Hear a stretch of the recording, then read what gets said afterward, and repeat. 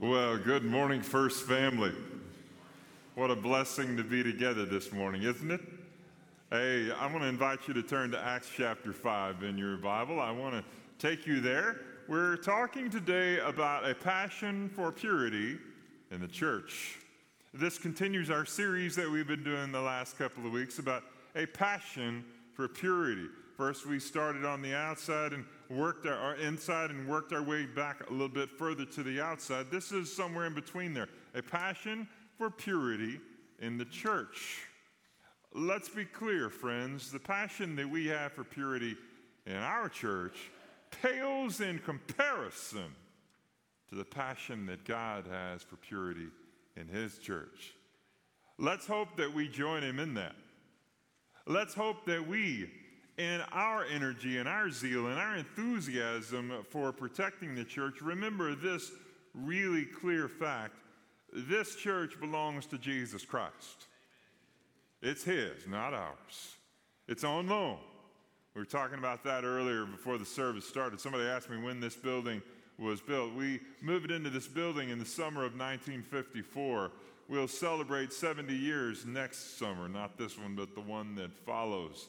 And we only had about 70 years before that we were downtown.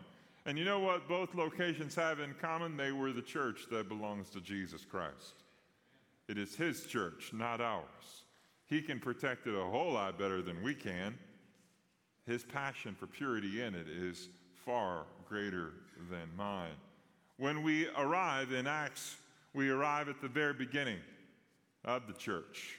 If you are one who has studied Acts, then you know this is a reality that exists. Acts chapter 1, Jesus ascends into heaven. Acts chapter 2, the Holy Spirit arrives in power on the day of Pentecost. Acts chapter 3, the apostles Peter and John heal a man on their way to pray one day. Acts chapter 4, they are before the Sanhedrin answering for that healing.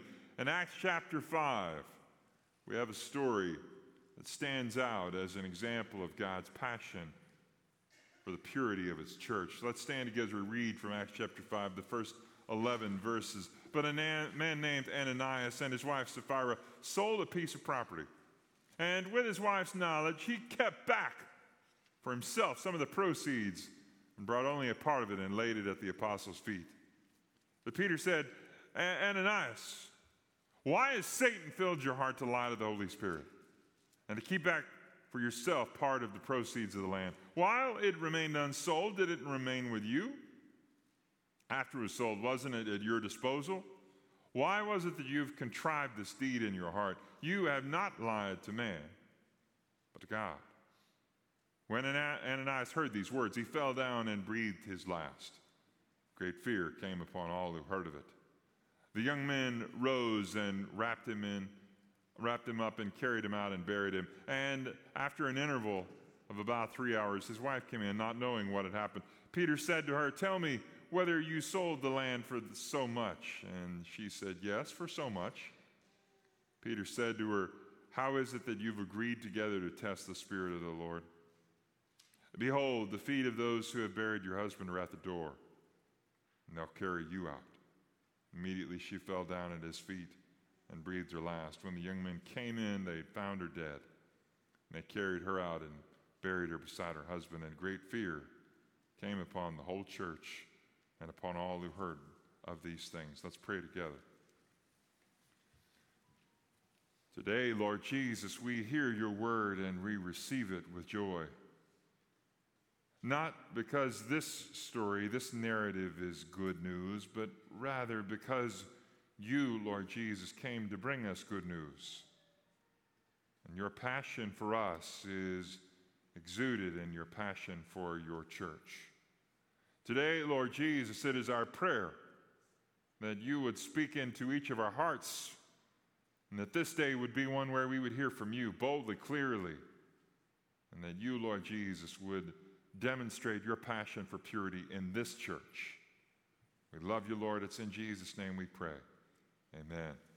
Thank you. You may be seated. You know, what we have in this story is not atypical.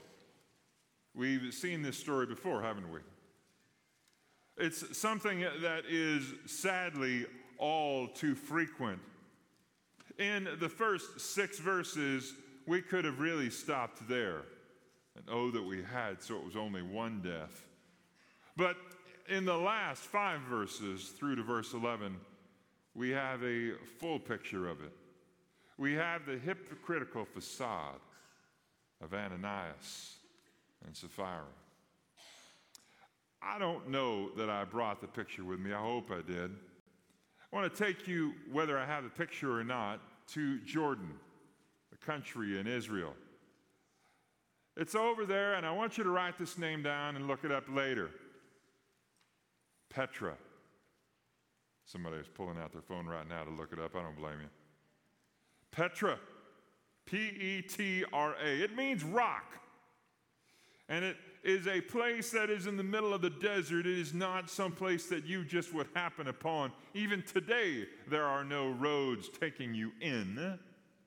They are simply pathways that you ride in on.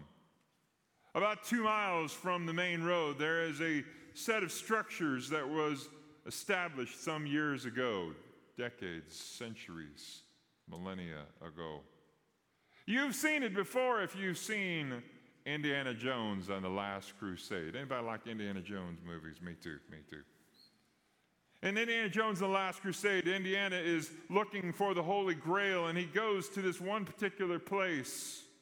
It's there, Petra. And when he gets there, you see the facade, and it is incredible.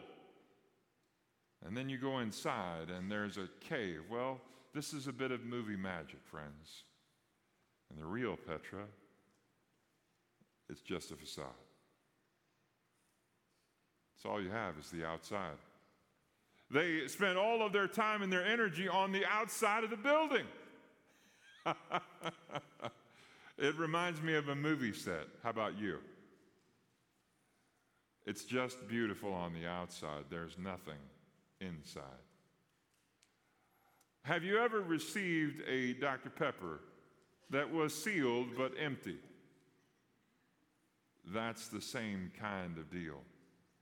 Can I tell you today, my friends, this is what we have in Acts chapter 5 today. Just a facade. Why? I want to suggest to you it's because of the powerful pull of pride. The powerful pull of pride is what we see in Ananias and Sapphira. They were so close to having it right. They were in the early church when it was not easy to be so. They were obviously involved in what was happening. They'd seen others give generously. Ananias' name, if that's really his given name and not just a nickname, Ananias' name means God is gracious. They were so close to having it all right. And while we can't know their motives, it seems that they had seen what had happened in chapters 3 and 4 when people like Barnabas gave generously and received accolades and applause for that. They, apparently, wanted the same recognition of giving without the burden of generosity. They sold the property that belonged to them, and they brought some of it. Here, friends, is where it falls apart. I want to point out to you 4 mistakes to see their pride collapse. 4 mistakes. And my hope and prayer in this is that maybe we'll look in the mirror and say, God, save me from that. Save me from making these same 4 mistakes. I don't want to walk down the same road. I don't want to fall dead in the church house like Ananias and Sapphira did. I don't want God's judgment to come upon me. Save me, God, from the powerful pull of pride that would suck me in. I want to avoid these mistakes, so let's talk about them. Mistake 1 is a lust for recognition. Let's be clear. This land was theirs. They could have done anything they wanted with it. They could have done anything. And they did anything with it. They decided this is what they would do, but they didn't have to do it this way. They didn't have to sell it. It seems, according to what our friend Peter said in verse 3, that Satan energized them to deceive.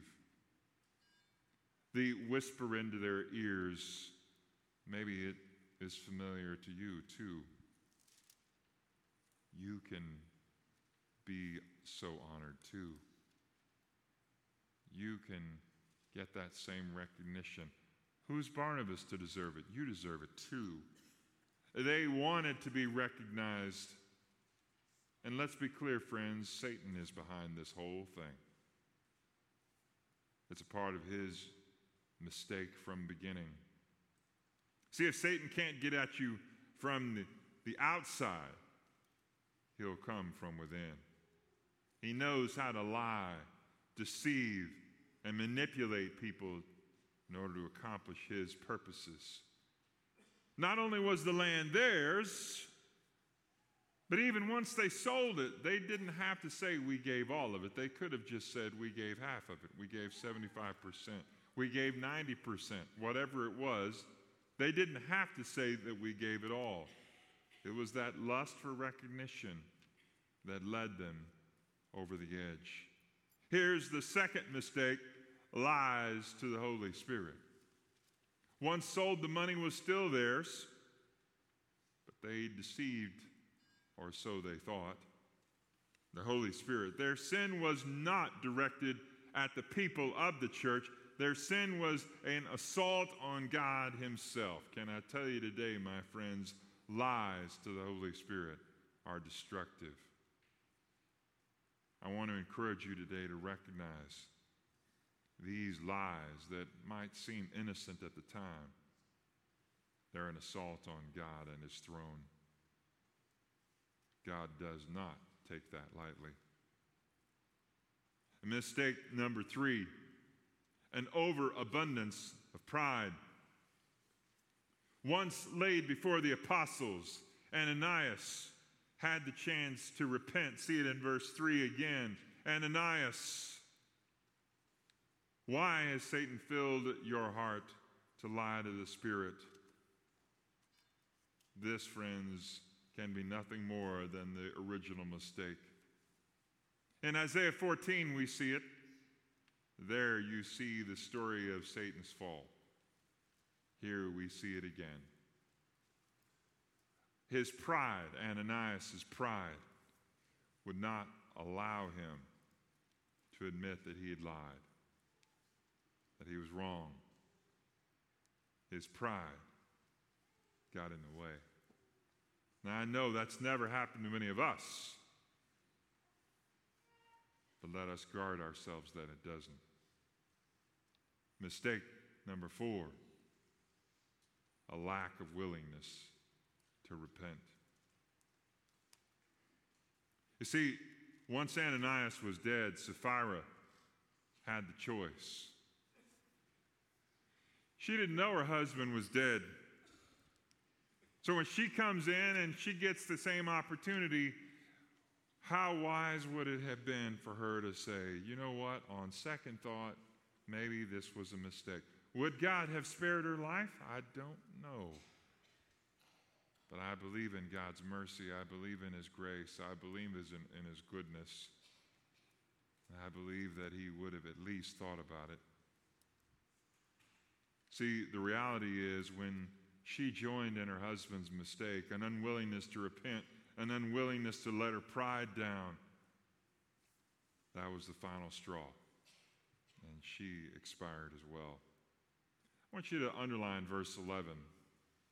And great fear came upon all those who heard it. You think? If you're following our reading plan, then you've already read from Numbers 14. In Numbers 14, we have a similar story. Korah, one of the leaders in the Israelite people, opposed Moses, opposed God, and said, you've brought us out into the desert to die. And so Moses says, okay, everybody that's with me over on this side, everybody with Korah, go to that side. Korah and all his people are standing over one side, and Moses stands up and said, if God has spoken to me, then ground swallow them up, and that's exactly what happened. I don't suspect there were very many more rebellions after that. What do you think? I want to ask you, I want you to take this home with you because this is a constant assault. Where does pride test you? Knowing it in advance can help me guard myself from Satan's attacks. You see, it's like our lovely associate missions pastor, Eva Diaz. I love Eva.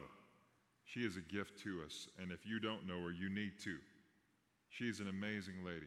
She has been fighting a battle in her home against squirrels. Now you might say, well, how difficult can it be? If you are asking that question, then you have never fought the battle of the squirrels. So she has used, and I'm using her terms here, her own ethnic ingenuity, we'll just let you go with it from there, to fight these battles against the squirrels with traps, with poison, with any tools she can find. And you know what she's found? Lots of places where the squirrels can attack, and she's tried to defend all of them. What if she said, it's no big deal, I'll just let them have it? Well, that would be crazy, Darin. Where would they live? Exactly. But how many of us let Satan have full reign in our homes, in our hearts, in our minds, in our families? And we're like, oh, well, it's the price of doing business. No, if I know this is an area of weakness, then I need to be protecting myself from Satan's attacks in it. I need to find traps. I need to find ways I can defend myself. I need to find measures that I can attack back, that I can at least give myself a puncher's chance. Can I tell you today, friends, I want you to ask yourself this question because it's vital to know. Where does pride test you? And if you would say to me, not at all, Darin, there it is right there. Arrogance. The belief that Satan won't test you there. He will. Let's move on to verse 11 one more time. And let's say this clearly. God has always been jealous for his own glory in the church. The mistake Ananias and Sapphira made was not about money. Let me say that again because I want to make sure you hear me. The mistake Ananias and Sapphira made was not about money. God doesn't need your money. He didn't need theirs. Some people think God's broke. Well, God ain't broke. He does not need what you have. But he does want who you are. And who you are is a bearer of his image. You bear the glory of God simply because he put it on you. What he wants is you to give that back, to proclaim his glory. You see, we have numerous examples in the pages of Scripture where God shows his passion for his church. In Leviticus 10, Nadab and Abihu offered unauthorized fire before the Lord. These were the sons of Aaron, the first high priest. They thought they were exempt from the rules. They found out they were wrong. They received the same punishment that Ananias and Sapphira did. Death. In Joshua chapter 7, the battle of the city of Ai, Achan stole from the city, even though God had said, wipe them all out for his sin. The nation of Israel lost the battle. And as a result, Achan was revealed to be the reason. His death made that a very clear show. Moving into the New Testament, when the Pharisees made great show of their giving, in Luke 19, Jesus said they've already got their reward. When Herod claimed to be God in Acts chapter 12, he was struck down for his arrogance. The core fact is this: God's glory is the pillar and ground of the truth for the church.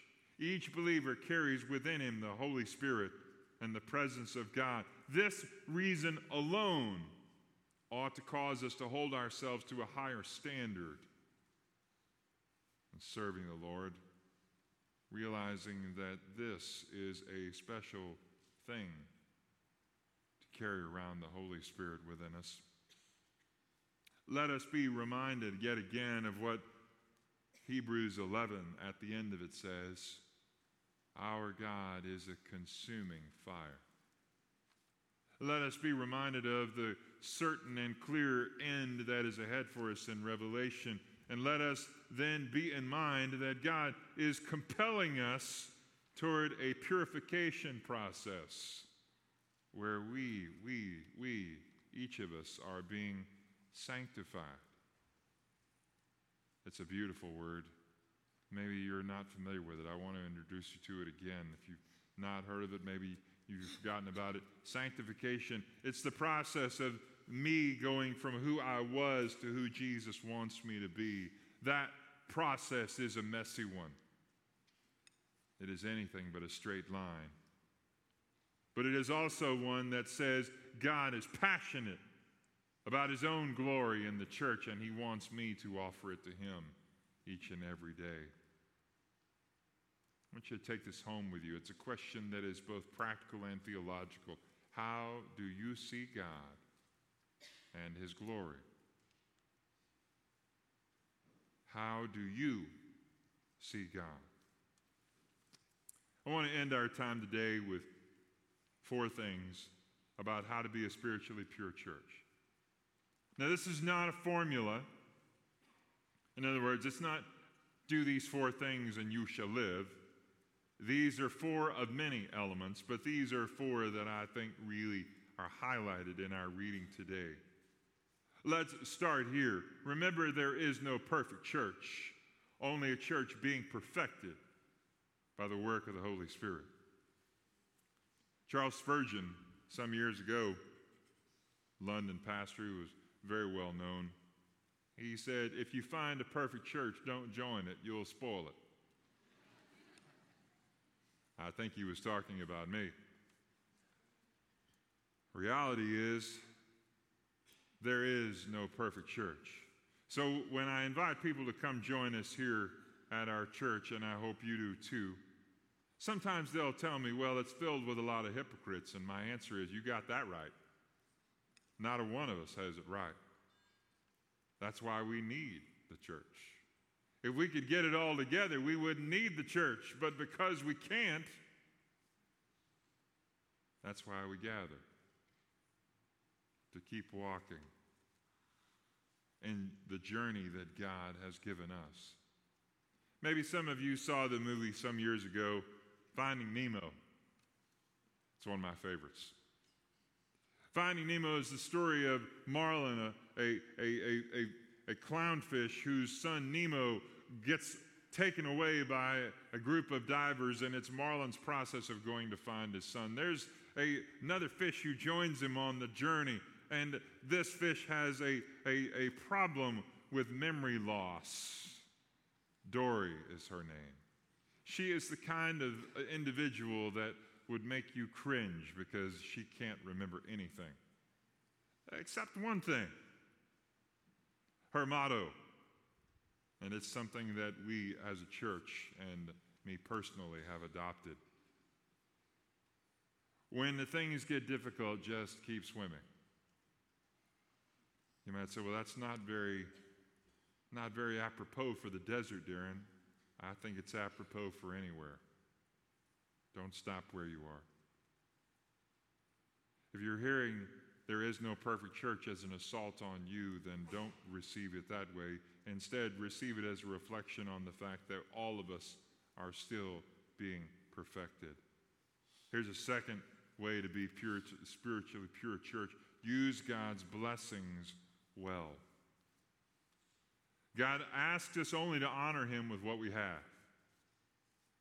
The prosperity so many of us have is a blessing, but it's also a responsibility.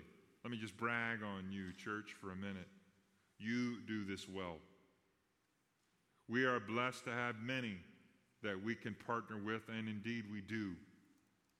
We're blessed to have things that we can share with others that have been a blessing to it. Let me tell you about just one of them. You may remember back at Christmas time, we made a donation to the Baptist General Convention of Texas. We gave them some money and we said, give this to pastors wherever you find them who need a little bit of encouragement, need a little bit of support. And we did so. It's not boasting. I'm going somewhere with this, so hang in there with us. I got a letter a couple of weeks ago. The letter came and it said, Darin, thank you for your church's generosity. Just wanted to write to you. Here's where it gets crazy. The church and the pastor who wrote to me, about 5 miles from where I grew up. There's a little church that would be easy to miss. You could drive past the whole community and not even know you'd been there. I wrote back to that pastor and I said, let me tell you, friend, the pleasure is all mine. The place where you serve in Johnson County is a blessed place. Friends, let's make sure that we continue the path that God has started us on. A third way, deal decisively with sin. Taking a lax approach to sin is the death knell of a church. You'll know how serious you're taking sin by the distance between when you discover it and when you're willing to deal with it. Can I tell you today, friends, dealing decisively with sin takes us back to Psalm 51, where we started this series 2 weeks ago. If it's with God, then let that be the place where you go with a prayer like David prayed, create in me a clean heart, O God, and renew a right spirit within me. If the sin that you're dealing with is against someone else, go to Matthew 18. You'll find the formula there for how to deal with it. Either way, whether it's God or people, take a deliberate and decisive approach to sin to avoid the disaster that befell Ananias and Sapphira and so many others as well. This last one, it's one of the more challenging because it's also the least understood. Allow room for a reverent fear of God in this feel-good age.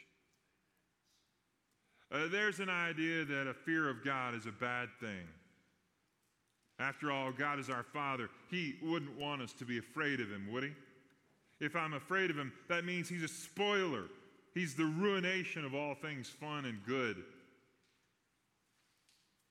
Nothing could be further from the truth. The only way to true joy is to live the way the Creator meant for us to live.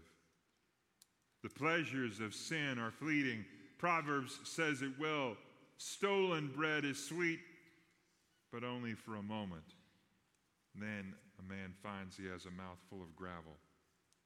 Sin tastes good for a moment, but it quickly slips away.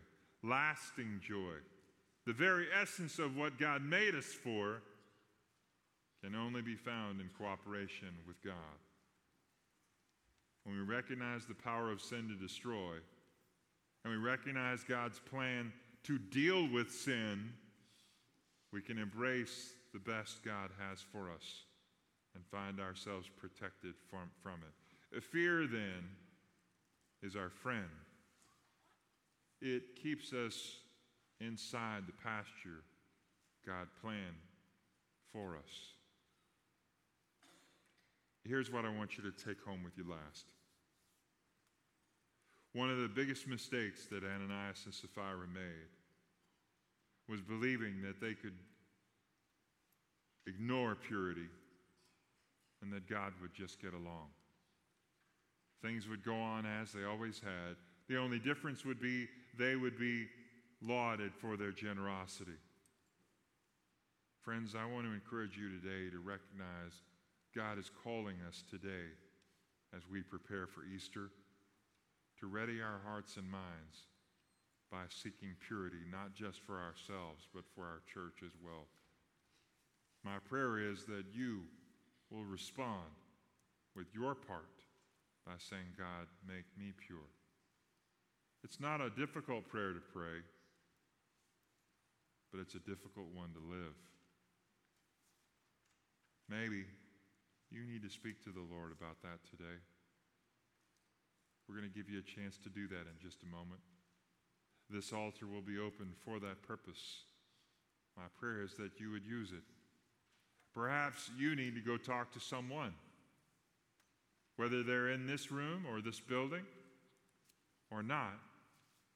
Don't let the sun go down on this. If God has whispered in, get that right, then He intends for you to do exactly that. My prayer today is that you'll respond, because the good news of Jesus Christ is simple. Jesus came to forgive you, no matter what you've done, and to give you back the purity that He meant for you to have. Are you willing to meet Him halfway? Let's pray together.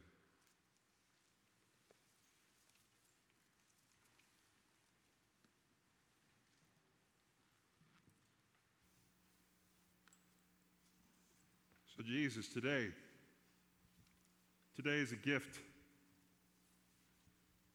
and we receive it with joy. We receive it with joy because you mean for us to. When we talk about a passion for purity for the church, Lord Jesus, we've gathered for that today. That's why we came. But Lord, today, my prayer is that you would call us to a new step of obedience to you. My prayer, Lord Jesus, is that the passion for the purity of this church that you have would spill over onto us. That we'd not settle for less than that.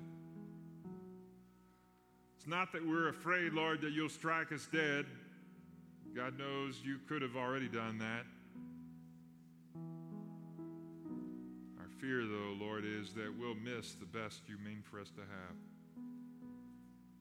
And almost as bad, we'll miss getting to share that good news with others. I pray today, Lord, for all of us to find the my one you've given to us. Will you do, Lord Jesus, your work here among us today, now, in this invitation time, and will you, Lord, because of who you are, do that now. We love you, Lord. It's in Jesus' name we pray. Amen.